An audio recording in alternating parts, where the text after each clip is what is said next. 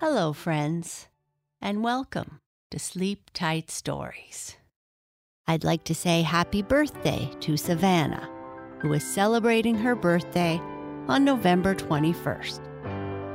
A very happy birthday to you. I hope your day is very special.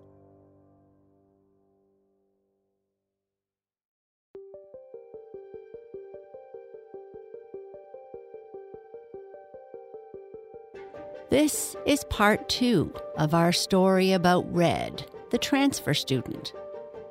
If you listened to the first part, you know that Red is going to her new school for the first time.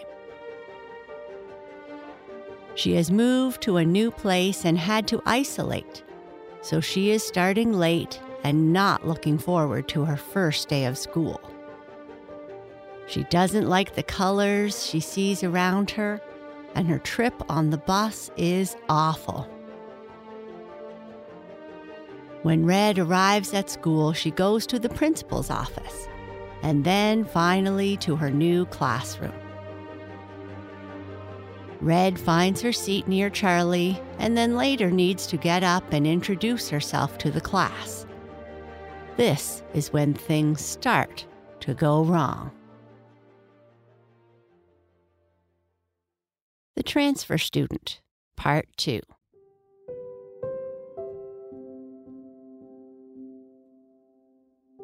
Do you remember a time when you blurted out a word that you weren't supposed to?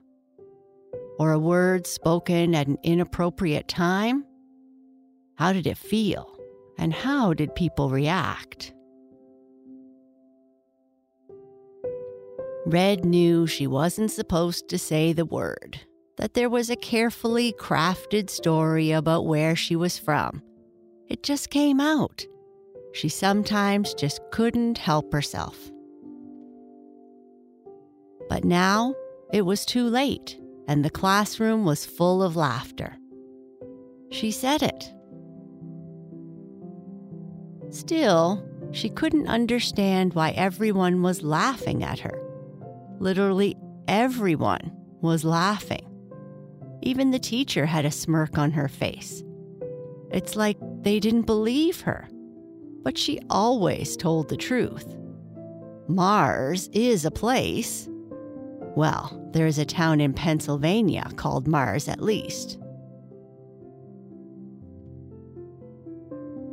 Her mother always told her to be honest, that honesty was the best policy. Her father used to always repeat so much that Red's eyes would start to roll each time she heard it. That honesty is the first chapter in the Book of Wisdom, or something like that. And yet here I am telling the truth, and all I get is laughter in return. Ugh. Now, class, settle down, Mrs. Johnson yelled. I'm sure Red is just telling a joke. Isn't that right, Red?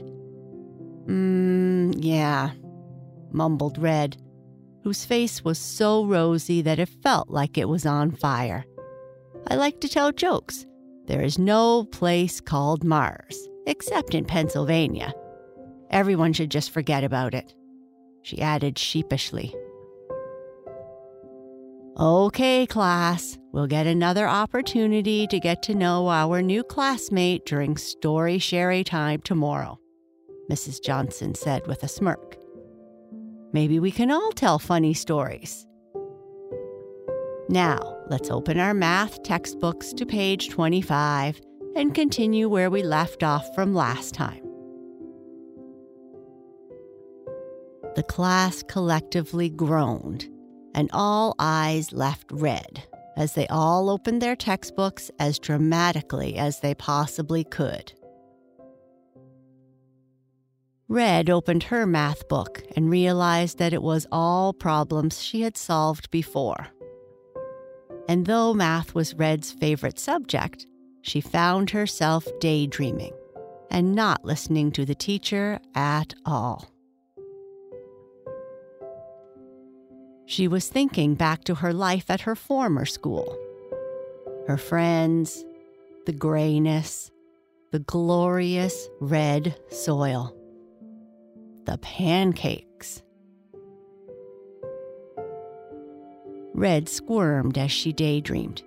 Why do we have to sit in these uncomfortable seats? At her former school, they would all sit on comfy cushions in a circle on the floor and listen to the teacher as she taught the lesson. Then they would solve the problems together as a team. She would always sit beside Horatio and Solomon, her best friends in the world. They were in every class together, would work out the problems together, and play in the outer rings together. The sound of Charlie's sneezing watery mucus into the front of his t-shirt broke her from her reverie. Yuck.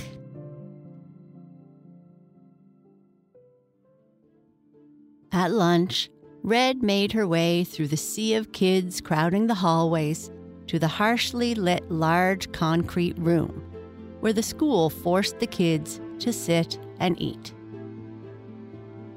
No sun had ever shone on the inside of this place. As she walked in, there were few places left to sit, and by the looks on everyone's face, she wasn't welcome to sit by them. She could feel the other students' eyes on her and hear their whispers. Mars. Funny clothes. Silly. Floated through the air, like the flies she discovered for the first time when she arrived at this new place. She sat alone. That is, until, without saying a word, Rachel sat in front of her. How she managed to sit there without spilling her lunch amazed Red.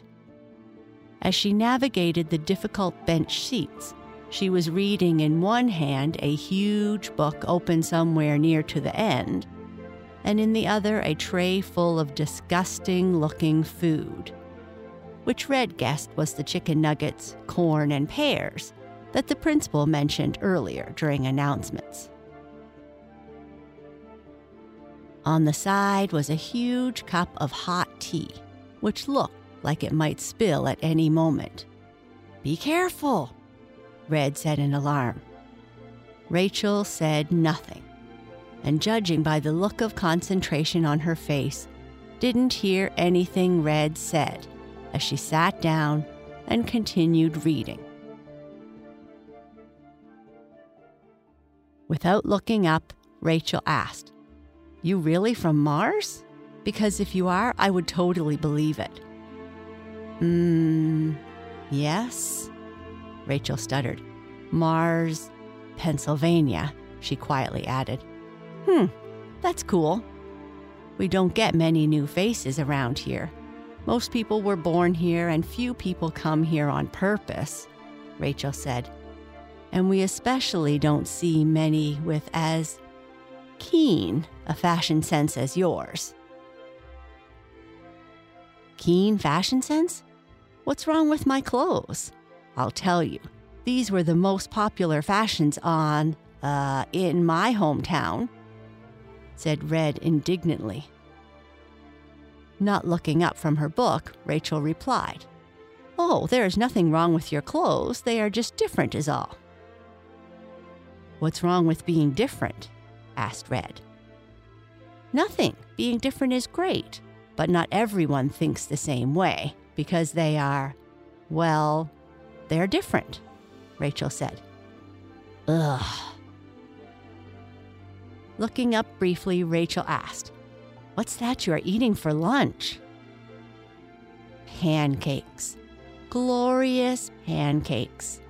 My mother makes me pancakes at least once a day," Red said with a sparkle in her eye. "You're lucky. My mother doesn't know how to cook. One day she tried to cook spaghetti and almost burned the house down," Rachel said with a sigh. "My father tries, but I get tired of nut butter sandwiches," she added. "Well, I guess we better get back to class," Red said in an attempt to change the subject. Red walked behind Rachel, amazed that she could continue to stare at her book without running into someone as they walked together to their next class. English with Mr. McCaskill. "All right," Mr. McCaskill said. "We are going to start a new novel called The Island of the Blue Dolphins by Scott Odell. But first, I have a question for you." "What did one ocean say to the other ocean?" he asked. The class groaned. "Ugh." "Nothing. They just waved." Much to the astonishment of the whole class, Mr. McCaskill included, Red laughed out loud. Everyone stared at her in silence. Ugh.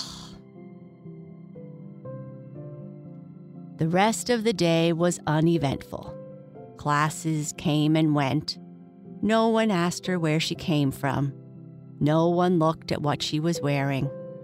She was happy to be ignored. And unfortunately, none of her other teachers had Mr. McCaskill's glorious sense of humor. The classes seemed boring, with science introducing topics that she had covered years ago.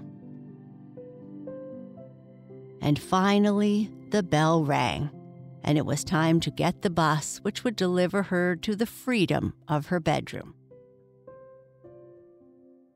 Again, she sat at the back of the bus, and again, when the bus hit a bump, she hit her head. Ugh.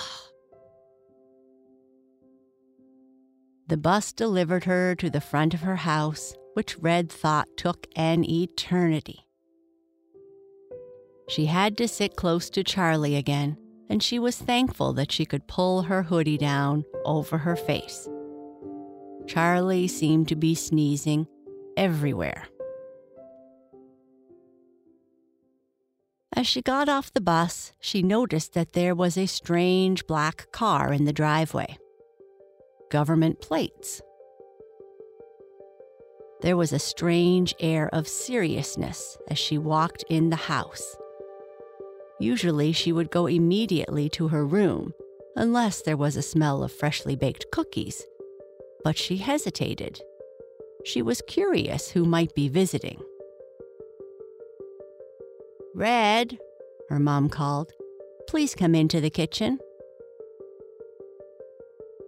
As Red walked towards the kitchen, she noticed two mountainous people dressed completely in black suits, black hats, and wearing black sunglasses. The larger of the two, a woman with arms twice the size of Red's legs, stood there motionless. The other, a man, stood there with a large, forced smile, with impeccably white teeth. "Red," her mother said anxiously, "we need to talk."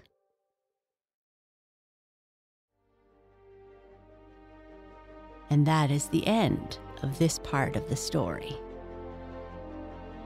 Good night. Sleep tight.